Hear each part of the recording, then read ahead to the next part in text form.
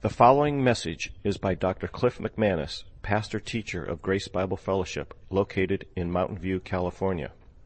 We're going to be in Revelation 17 and also flip into a couple other passages beforehand to lay the foundation as we've been doing for the book of Revelation. If you need a Bible to borrow, go ahead and raise your hand. We've got some coming down the middle aisle there, and while they're coming down here, just a reminder, we've got nursery provided for 4 years on down. We've got a crying listening room as well, out that lobby through the hall to the right.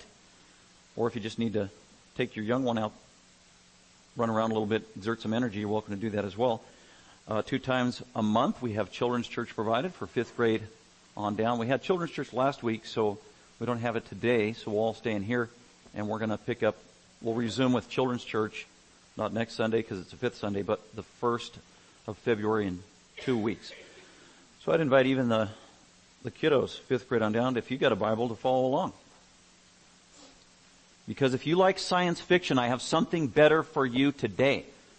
It's more exciting than science fiction, and it is true. That's what sets it apart as different. And that's Revelation 17, which is where we're going to be. For those of you who haven't been with us, we've been going through the book of Revelation for several months, recently a chapter at a time.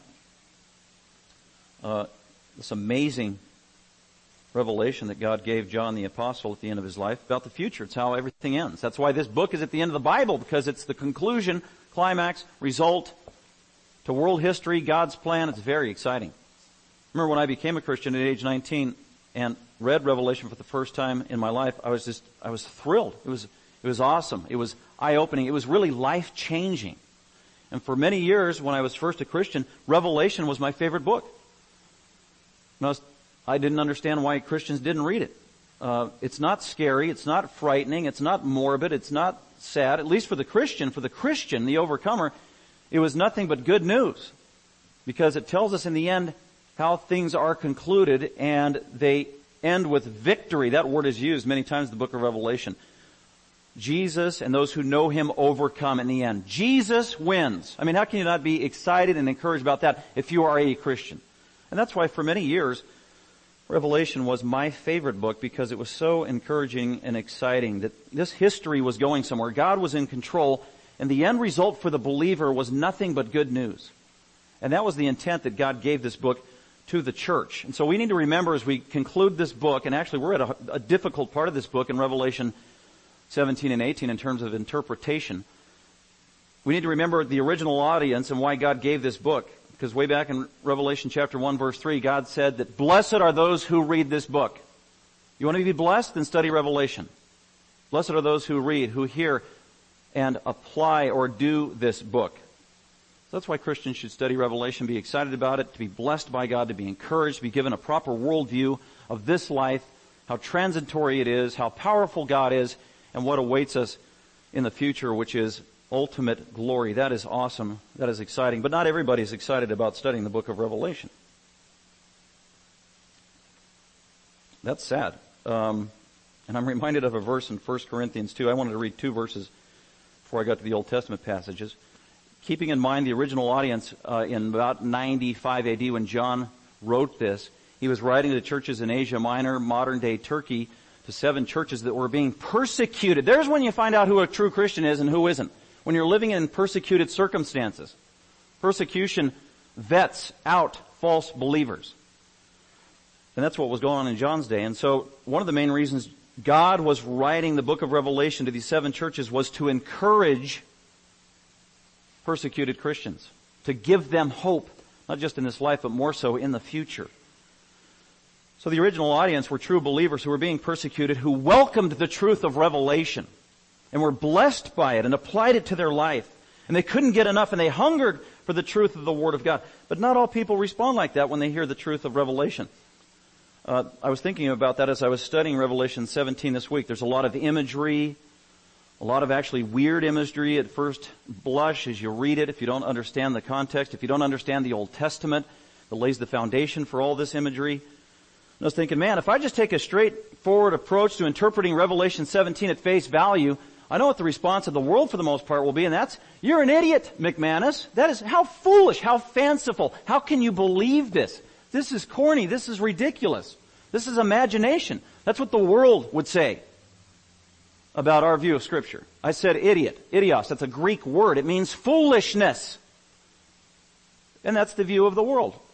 And what they think about us as Christians, they think we're buffoons. And they think the Scriptures, we believe, if we take them literally, is idiotic. It is absolute foolishness. I didn't say that. God did. 1 Corinthians chapter 2, verse 14, Paul is talking about as an apostle who's giving written revelation to the churches and to Christians. And he says, you know what, Christians, you believe this. This came from God, but be warned, the world isn't going to believe it. They're actually going to think what you teach and believe is foolishness. And that's why 1 Corinthians 2:14 says this. But a natural man, that's an unbeliever. An unbeliever, when they hear these Christian things out of Scripture, revealed by God, when a natural man does not accept the things of the Spirit of God. What is that? That is revelation, scriptural truth given by the Holy Spirit of God. This includes the book of Revelation. So literally, you could say an unbeliever does not accept the things of the book of Revelation as God gave it through the Holy Spirit, now written in your Bible. The unbelieving world, not only do they not accept it, it's worse than that. It's not just a neutral non-acceptance. Verse 14. They are considered foolishness to the unbeliever. Scripture is considered foolish. And so as we study Revelation 17 and the interpretation I give and the results that we come to will be considered foolishness by unbelievers. And therefore, he can't understand them, can't comprehend it. Why? Because what I'm revealing in Revelation 17, according to Paul, is spiritually discerned, spiritually appraised. If you don't have the Holy Spirit of God living in you to illuminate your understanding, there is no way in the world you can unlock the spiritual truth that is revealed in Revelation 17. And as a result, it'll be incomprehensible and it'll be utter foolishness. Or, another thing it might be in the book of Revelation, it might be too convicting for the unbeliever. So this shadow of guilt will hang over them and they will push it away and they don't want anything to do with it. All this judgment and wrath and angry God stuff. Why would the unbelieving world want to hear that? I just want a God of love, love, love. So that's just a good reminder. So the Christian has the ability, supernaturally, because of the help of the Holy Spirit, to understand even a book like Revelation and even these difficult chapters of Revelation 17 and 18. And our desire, our heart's desire should be what Jesus said in Matthew chapter 5. Blessed is the one who hungers for righteousness, hungers, desires, passionately desires the truth of the Bible. So that's a good reminder and diagnostic check of our own heart and our own attitude towards Scripture. What has our response been so far after 16 chapters of the study of the book of Revelation? Has it encouraged us? Has it made us excited? Have you desired and hungered more? Or has it caused guilt in your life, fear, disbelief, or an attitude of, I don't want any of that, it's foolishness? It's a good gauge of where our heart is at according to Scripture. Well, with that, let's go ahead and go to Revelation 17 now. And we're going to go through 1 through 18. And I divide that chapter up really into three main characters that I want to look at. And I called Revelation 17 Mystery Babylon, because that's what the Scripture says in that chapter. This chapter is about an entity called Mystery Babylon. Three main characters I want to talk about is a harlot that is revealed, a woman, some kind of woman is described. Who is that? And then the beast, which we'll see is the Antichrist. And then finally, these kings, 10 kings that are in cahoots with the beast we're going to talk about. So those are the three main characters really in the big picture of Revelation 17. But before we get to the details of it, the book of Revelation chapter 17 alludes to many, many passages in the Old Testament where the foundation is. One of those, I want to just read a passage out of Genesis 10 if you got your Bible there. Looking at Genesis chapter 10 verses 9 and 10. This is right after Noah got off the ark. Yes, Noah was real. The ark was real. The flood was real. It lasted, he was in the ark for over a year, came off the ark. God blessed him and his 7 family members, and God began anew. And then shortly after the time of Noah, Noah had some descendants. One of the descendants of Noah was a man named Cush. So in Genesis chapter 10, verse 8, Cush, a descendant of Noah, became the father of a guy named Nimrod. Hey, there's a name for one of your babies. Nimrod. He was not a sissy. He became a mighty one on the earth. So if you were going to make fun of Nimrod's name, you weren't going to do it to his face. He'd take you down. He became a mighty, influential person on the earth. He was a mighty hunter before the Lord. Therefore, it is said, like Nimrod, a mighty hunter before the Lord. He's just had this amazing reputation of being one rough, rugged, probably violent dude in his day. Get this, verse 10. And the beginning of Nimrod's kingdom was called Babel. That's where we get the word Babylon. It was even located where Babylon exists, over by the Euphrates River, modern-day Iraq. This is a real place, geographically, a real city, Babel, which became Babylon. Headquarters of Nimrod. Flip over to Genesis chapter 11. So this is like 2,500 years before Christ. This is 4,500 years ago. In the days of Nimrod, now the whole earth used the same language and the same words, whatever that language was, and it came about as they journeyed east. He found a plain in the land of Shinar, which is over by Babylon, modern-day Iraq. Babel, where Nimrod lived. And over there in their headquarters, they said to one another, hey, come let us make bricks and burn them thoroughly. And they used brick for stone, and they used tar for mortar. And they said, hey, come let us build for ourselves a city and a tower whose top will reach into heaven. Hey, let's go to heaven. Let's build a tower up to heaven so we can become like God. This was a religious endeavor. It was a crass, self-centered, disobedient religious endeavor that defied the one creator God of the universe. And they tried to build the Tower of Babel. Verse 5, and the Lord came down, that's the triune God of the universe, came down to the city where they were doing this and watched their endeavors and the intent of their heart. Verse 6, and the Lord God said, behold, they are one people and they all have one language, and this is what they began to do, and now nothing which they purpose to do will be impossible for them. And here's what the triune God of the universe, this is God the Father, God the Son, and the Holy Spirit communing with each other, speaking in stereo and in unity. Verse 7, come, let us, the triune God of the universe, go down and there confuse their languages. Why do we have all these languages today? It happened right here. In order that they may not understand one another's speech. So the Lord Yahweh scattered all these people abroad from over the face of the whole earth, and they stopped building the city, and therefore its name was called Babel, because there the Lord confused the language of the whole earth. And by the way, there's where false religion began.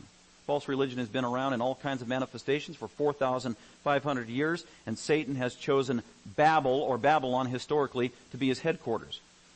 So we've had false religion ever since then, thanks to Nimrod, his cohorts, and it was located in Babel or Babylon, and false religion has been a foothold of false religion, or Babylon has been a foothold of false religion for 4,500 years, and Revelation 17 tells us that false religion is going to culminate in a worldwide religion that opposes God, that's going to be actually headquartered in Babylon, literal Babylon by the Euphrates River, which still exists today. So that is the history of Babylon and false religion. Two other passages that I want to take you to. Let's go to Isaiah, and then we'll go to Jeremiah chapter 7. Isaiah chapter 13. I mean, I could take you to Jeremiah, I could take you to Isaiah, Ezekiel, Nahum. There's probably 8 prophetic books that all have references that are picked up on in Revelation 17. We just don't have time. But in Isaiah 13, this is an oracle from God, and it is a judgment oracle, and it is a prophecy made by God of how God is going to someday judge Babylon. And this is the literal Babylon over by the Euphrates River. This prophecy, if you read it in detail, for 16 verses, has not been totally fulfilled. It hasn't been fulfilled. So it hasn't happened yet. So it's got to happen. Otherwise, God is a liar. Therefore, this prophecy is going to be fulfilled to the T in the future. And I would assert that Revelation 17 is the fulfillment of this oracle in Isaiah 13 that Isaiah gave 700 years before Christ. And I just want to highlight a couple of verses in this prophetic oracle, starting at verse 1. The oracle concerning Babylon. It's against Babylon. God is mad. He's angry at Babylon for its false religion, for its compromise, for enticing people all over the world into false religion and idolatry. So it's an oracle of judgment concerning Babylon, which Isaiah the son of Amoz saw. Verse 4, and a sound of tumult on the mountains like that of many people, a sound of the uproar of kingdoms, of nations gathered together. This is a prediction that God is going to gather the nations of the world together for a battle, a world war. This is in the future. The end of verse 4, the Lord of hosts is mustering the army for battle. God's bringing this confederacy together for a battle of the world and the Gentile pagan unbelieving armies of the world and kings of the world against Jesus Christ the Messiah at His second coming. Verse 5, They are coming from a far country all over the place. Verse 6, wail, for the day of the Lord is near. The day of the Lord, that's a prophetic phrase to the end times, or a time of judgment, or a time of fulfillment. So that's the context. The day of the Lord is near.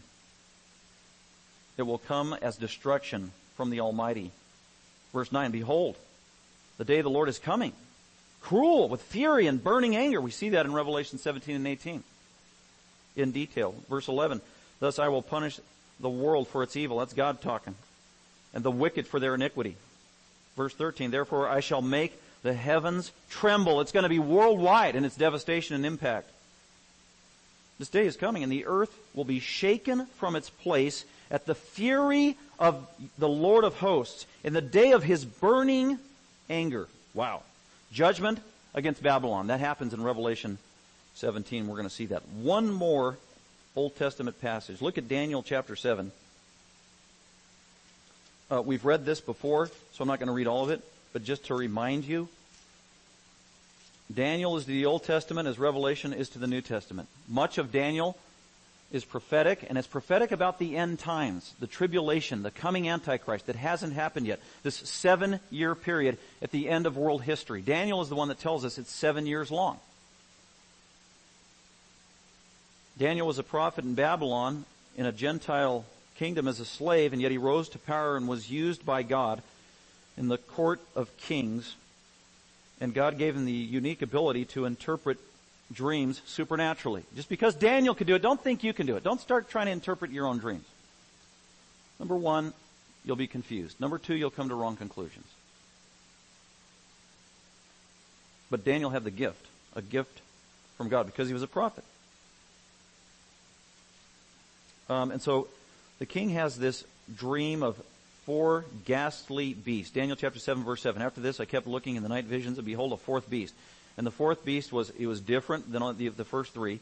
It was terrifying, extremely strong. At the end of verse 7 it says it had 10 horns. 10 horns. Well, what are the 10 horns? Well, Daniel is given the ability to interpret the dream by the king, supernaturally. He tells us what the beasts are. That they are kings and kingdoms on the earth, Gentile unbelieving kingdoms that hate God's people. And even tells us what the 10 horns are. So if you look at Daniel 7, down at verse 20, he gives the meaning of the 10 horns. Well, what is the meaning of the 10 horns? Verse 23. Thus he said, the 4th beast will be a 4th kingdom on the earth, which will be different from all other kingdoms, and it will devour the whole earth and tread it down and crush. He's talking about the coming Antichrist of the future 7-year tribulation. And the beast, the Antichrist, in this vision has 10 horns. It's the same vision that John has in Revelation. Verse 24, what are these 10 horns? Well, as for the 10 horns, out of this kingdom 10 kings will arise. So what are the 10 horns? 10 horns represent 10 kings. And they are 10 kings at the time of the Antichrist, at the end of the age, at the end of the 7-year tribulation. That's what the 10 horns picture. We're going to see those same 10 horns in Revelation 17. And at the end of verse 25, it says that the Antichrist is going to reign for a time, times, and half a time. A time, that's 1 year. Times, that's 2 years. Half a time, that's a total of 3.5 years, which is consistent with 42 months given in Revelation. The last 3.5 year period, especially at the very end where there's this crescendo of madness led by the Antichrist, who's literally indwelt by Satan himself. So, with that background about false religion, judgment on Babylon at the end of the age, and the visions of Daniel, let's go to Revelation 17, and hopefully now as we read it, some things might make a little more sense, a little more quickly than just reading it cold turkey. And we're going to take it in 3 chunks. There's a lot there. We're not going to go into every nitty-gritty detail to try to get some spiritual interpretation. I'm just looking at big picture things here of what's going on in Revelation 17. The first thing you need to know about the big picture of Revelation 17 is really Revelation 17, 18, and 19, they go together. And what Revelation 17, remember when John wrote this down, he didn't write chapter and verse breaks. So from a literary point of view, 17, 18, and 19 is a narrative that all goes together and is intended to stay together. And it's explanatory. And what 17, 18, and 19 explains in Revelation, it explains the 6th bowl judgment of Revelation 16 verse 12 and the 7th bowl judgment that is poured out at the end of the age. Specifically, when the sixth bowl is poured out by an angel on the Euphrates River, and the river is dried up for the battle of Armageddon that happens at the end of the tribulation. And then the seventh angel pours out his bowl on the earth at that time, and what happens?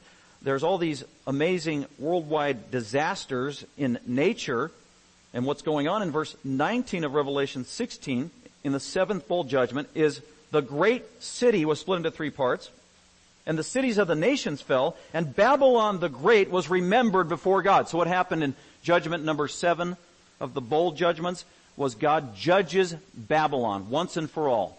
And at this time in the future, at the 7-year tribulation, at the end of the tribulation, Babylon, over by Iraq, by the Euphrates River, will be the capital city of the world.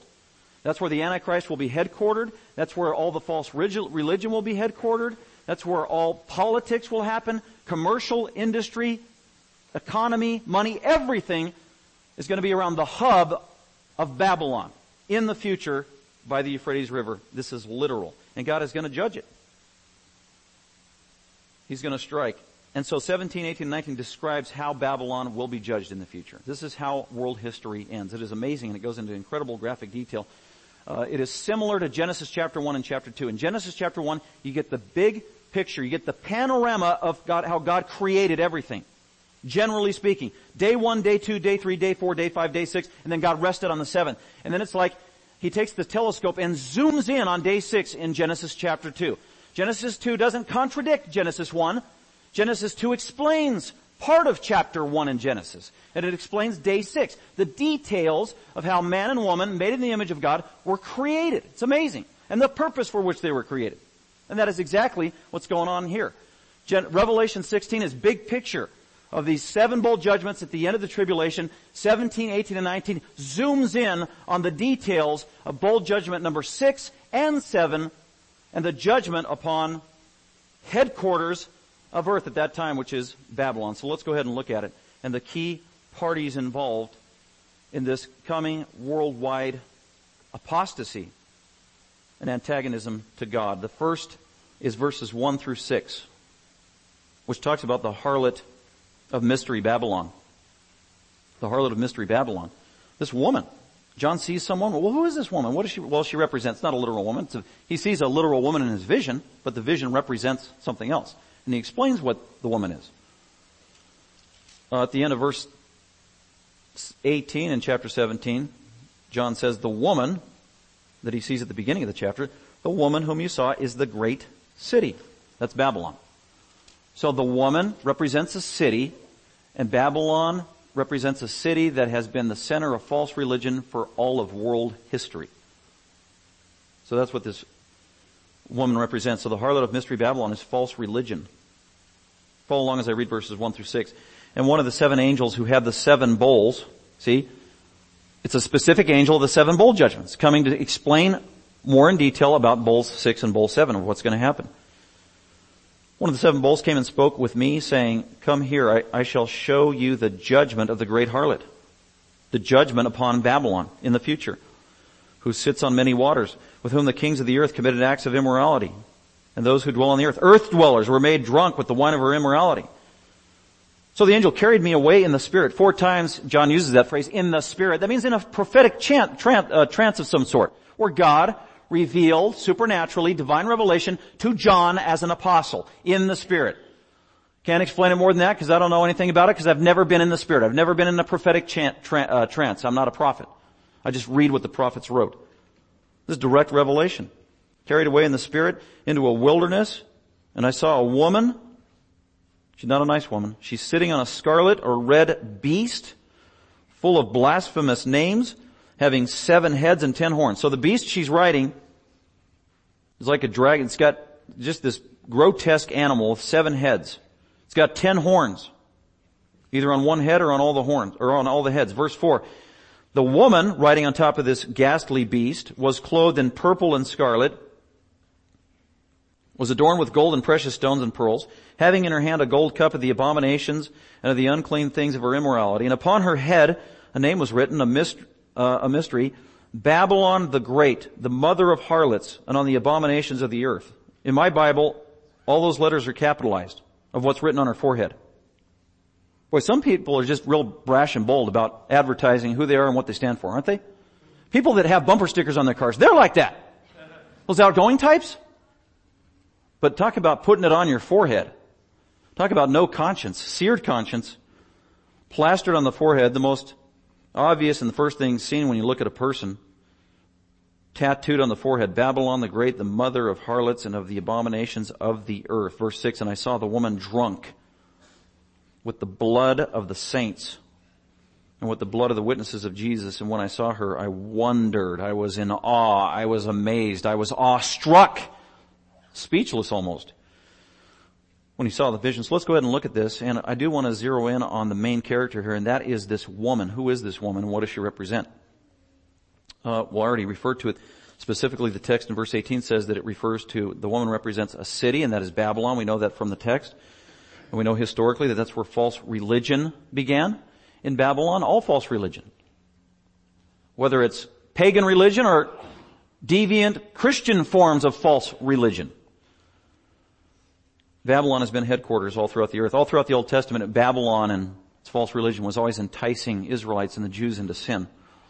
So Babylon's been a perpetual nemesis and enemy of God and God's people, historically speaking.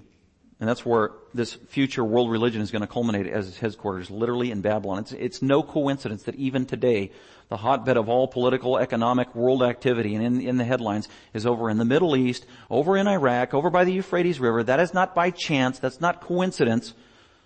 That's reality. God is setting the stage for how everything's going to end in world history. We know this. God is telling us. It's amazing. It's comforting to know the truth and how it's all going to end.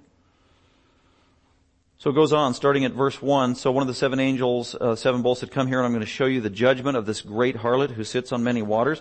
So there's this woman. She sits literally on the coast by many waters. And many waters, according to the text itself, just refers to the people of the world. That's verse 15. What are the many waters she sits on? Well, verse 15. The waters which you saw where the harlot sits are peoples and multitudes and nations and tongues. That's all. In other words, this is universal. This future world religion that headquarters in Babylon is universal in impact, sway, and it's binding universally. Because that's what the waters represent. Why the waters? Why is the waters referring to universal peoples? Because 75% of the earth is covered with water. Every continent on planet Earth touches water. And many times in the Old Testament, that's what water represents. It represents the peoples of the earth. So this is speaking of the universal nature of this future prophecy. This isn't localized at the Mediterranean Sea and the people in some rinky-dink place called Palestine. This is worldwide in its impact. Many waters. Babylon, verse 2, and with whom the kings of the earth committed acts of immorality. So this woman, somehow with her intrigue and enticing capabilities in terms of a religious persuasion, she entices the kings of the world to participate with her in her false religion. Again, this is speaking of the future. So sometime during the 7-year tribulation, probably the last 3.5-year period, there is going to be this worldwide revival in false religion. And that's what this is talking about. And somehow, for some reason, it's going to be headquartered in Babylon. The reason is because the Antichrist, that's where his headquarters are going to be. He chooses to have his headquarters there. And the Antichrist is called the beast in this passage. And the beast is married to this woman. They are inextricably tied. The beast, which is Antichrist, at the beginning of his 3.5-year ministry, he uses religion. He professes a religion. Eventually, he denies this religion. He recants of this religion because up to that point, he gets to a point where religion has served its purpose. So he's pragmatic. He's crass. But he's going to use religion for his purposes. Did you know that Adolf Hitler did the exact same thing? Born and raised as a Roman Catholic, baptized, altar boy, all that stuff. He never renounced his Catholicism or Christianity until he had 15 years into his dictatorship, finally got to a point and realized, I don't need this religion anymore, and he banned the Bible from Germany. But to get to the rise to power, Hitler used religion. He used Christianity. He used the Bible. He twisted and distorted it, but he used religion to get what he needed. Then when he got where he wanted, he shedded it out of its existence there in Germany. It's amazing. And if you look at tyrants all throughout world history, they do the same thing. They use religion when it's convenient. Saddam Hussein did the exact same thing. People who know the religion of Islam, when they examine the life of Saddam Hussein, who professed to be a Muslim, and they look at his life, they say, even Muslims say this, he was not a very good Muslim. Well, why not? Because he was not a consistent Muslim. It seemed like he only used Islam when it's convenient for him, and that's exactly what he did. To provoke hatred towards Jews, or hatred towards his enemies, or hatred towards Christianity, then he invoked the name of Allah. But then when he consolidated power and became a dictator and everybody feared him, he didn't have use for religion or Islam anymore. This is exactly what the Antichrist is going to do. So at the beginning of his reign, he's going to be wed to, married to Babylon, meaning false religion. He's going to promote a false religion, even with the prophet in the future, to consolidate, gain power. Why? Because you need to do that with people. The masses. How can you win the whole world over in allegiance and loyalty to yourself? The way you do it is through religion. Why? Because God has made every single human being in His image, and every single human being born in this world is inescapably and inherently, innately a religious being. We all must worship something. If it's not the true God, it's going to be something else. Even atheists are inescapably religious. And that's what's going to happen here. There's going to be a worldwide religion that people are passionately and to the death committed to. That blows me away in light of the advances that we're making in society in terms of technology and science and evolution. We don't need religion anymore. There are atheists telling us that. Richard Dawkins is telling us. Because of technology and the advances we're making, even Karl Marx said the same thing. We don't need religion anymore. Religion is a crutch, in the words of Ted Turner. Yet with all this technological advancement and enlightenment, and the truth of evolution being bought all over the place, all over the world in every facet of life, we can't escape our commitment to religion. Even with all of our materialism and everything else, we're trying to fill the void. Just look at all the movie stars. They can't get away from religion. Madonna, she's had it all for decades, and she is inescapably religious. If you look into her personal life, studying the occult, worshiping dead people, studying the Kabbalah, that's Madonna. Or Tom Cruise, the most successful actor there is. He's got everything he needs. What does he need religion for? Well, he does. He's trying to find meaning and purpose in religion. And that's exactly what's going to happen in the future. Communism was trying to, and the Soviet Union, stamp out religion for 70 years. Communist China has been trying to eradicate religion for as long as it's been in existence. It ain't going to. So religion is alive and well on planet Earth because it's in the heart of every human being made in God's image.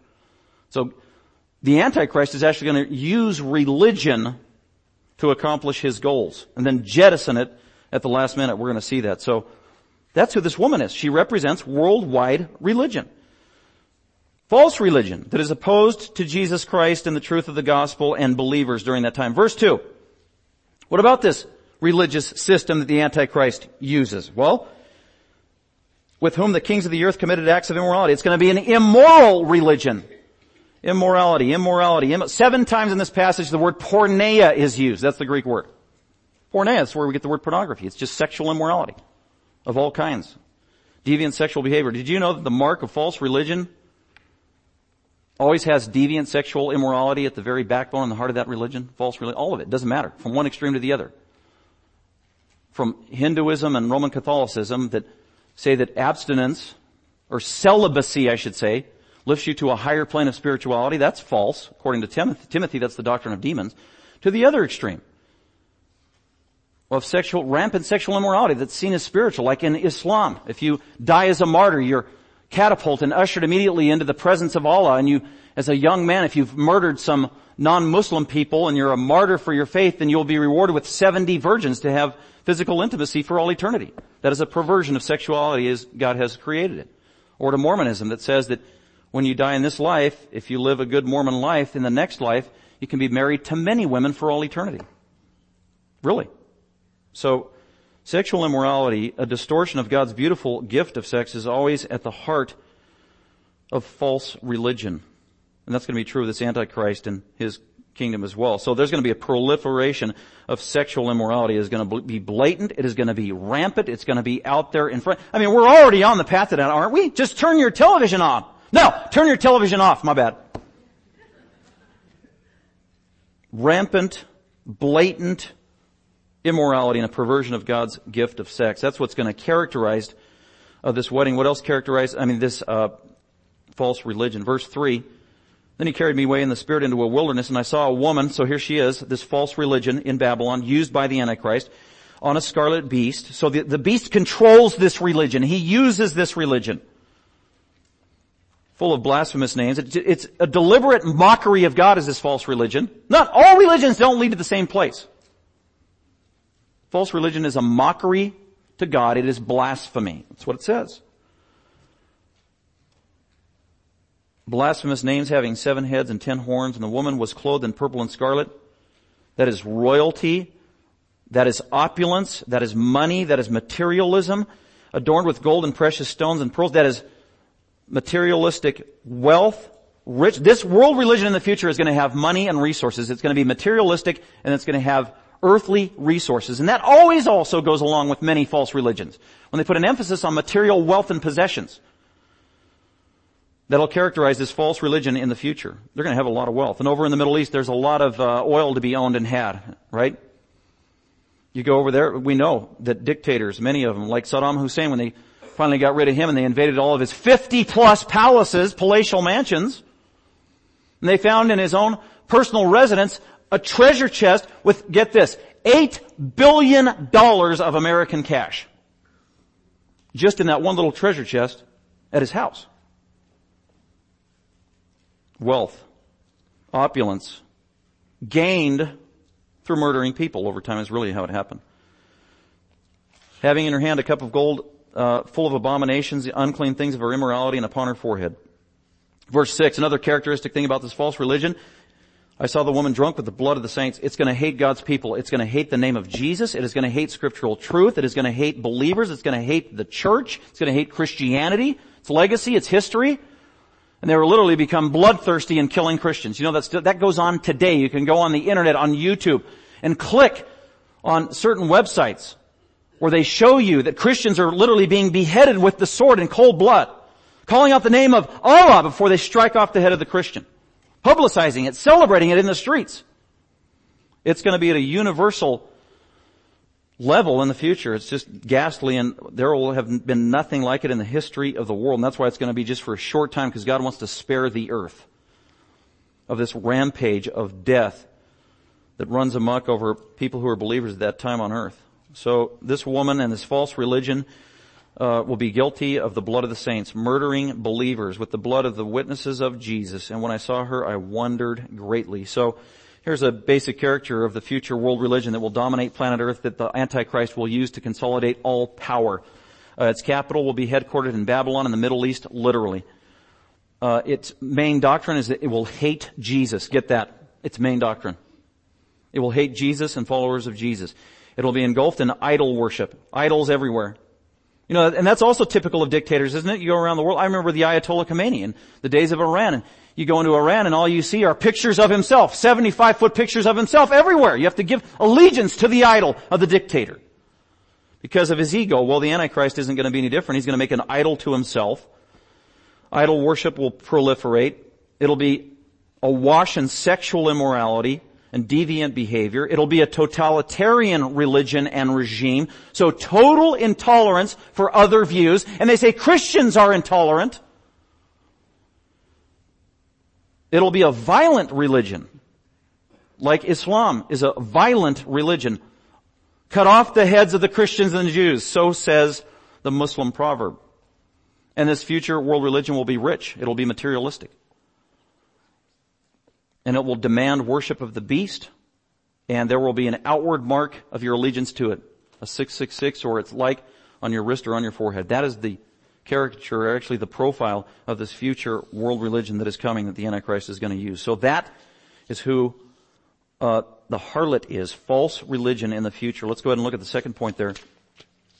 And that's probably the most difficult part of this chapter. 7 through 11 is the beast of the mystery, Babylon, and that is the Antichrist who uses this false religion. 7 through 11. And the angel said to me, why do you wonder? Why are you so amazed, John? I shall tell you the mystery of the woman and of the beast that carries her, which has the 7 heads and the 10 horns. By the way, the word mystery in verse 7 means a truth being revealed for the first time by God. It's not hidden anymore, it's been revealed. And that's, God is revealing truth here that we hadn't seen in the Old Testament or in the New Testament up to this point. God's giving new information. Verse 8, John's not going to be in the dark anymore. Well, the beast, which you saw, was actually the beast of Revelation 13. We already talked about this beast. It's the same beast of Revelation 7. We determined that it was the Antichrist. He's going to make an appeal to the Israelites, or the Jews, at the beginning of the 7-year tribulation. He's going to make a treaty with them. He's going to earn their trust. And he's going to earn the trust of the world through religion and being somewhat passive, not a violent man. And then 3.5 years into his reign, something supernatural is going to happen to the Antichrist. And what happens supernaturally is in verse 8. The beast, the Antichrist that you saw, this is a prophecy of what it's going to be like in the future. He's going to exist for 3.5 years. Consolidating power, the Antichrist. He was and is not. Something is going to happen to the Antichrist. He's going to die. That's what that means. He's going to be killed. Fatal wound, Revelation 13. And he's about to come up out of the abyss. He's going to be resurrected. We saw that in Revelation chapter 13 3 times. The Antichrist in the future is going to die. He's going to be killed. He's going to receive a fatal wound, and he's going to come back to life. How does he come back to life? Supernaturally, through satanic, demonic power. And that's why the whole world is awed and amazed by him. It's a counterfeit resurrection. Or a satanic resurrection, if you will. And as a result, he wins the allegiance and the fear of all people. The beast that you saw was and is not is about to come up out of the abyss and to go to destruction. Destruction is perdition, which is going to happen in Revelation 19 and 20, when Jesus kills him. And earth dwellers will wonder or be amazed, whose names have not been written in the book of life from the foundation of the world. They're going to be worshiping this Antichrist when they see the beast, that he was and is not and will come, that he resurrected from the dead. It's amazing. Never happened in the history of the world. Verse 9. Here is the mind which has wisdom. The 7 heads are 7 mountains on which the woman sits. 7 heads are 7 mountains. Well, the 7 heads represent something. Well, they represent mountains. But the mountains also represent something. So it's like a double metaphor. Well, what are the 7 mountains? Well, verse 10. The 7 heads and 7 mountains are 7 kings or 7 kingdoms. We saw this in Daniel 7. 5 have fallen. John. He's talking to John in his day. John.